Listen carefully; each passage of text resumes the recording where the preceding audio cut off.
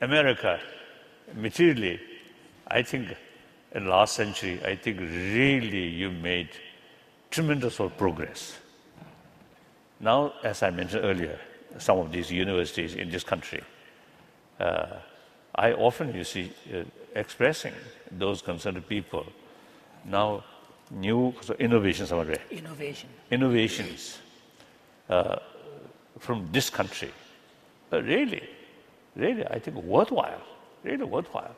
Not only just, material thing, but some other sort of more civilized, sort of advanced sort of thinking, advanced education system. I think you, America, I think greatest democratic country. As far as the population is concerned, the most populated democratic country is India.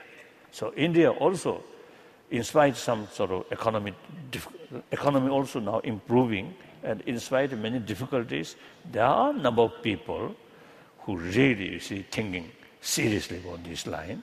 Then after all, India, 1,000 years, I think more than 3,000 years, the concept of non-violence, concept of religious harmony, these are something I feel living example on this planet.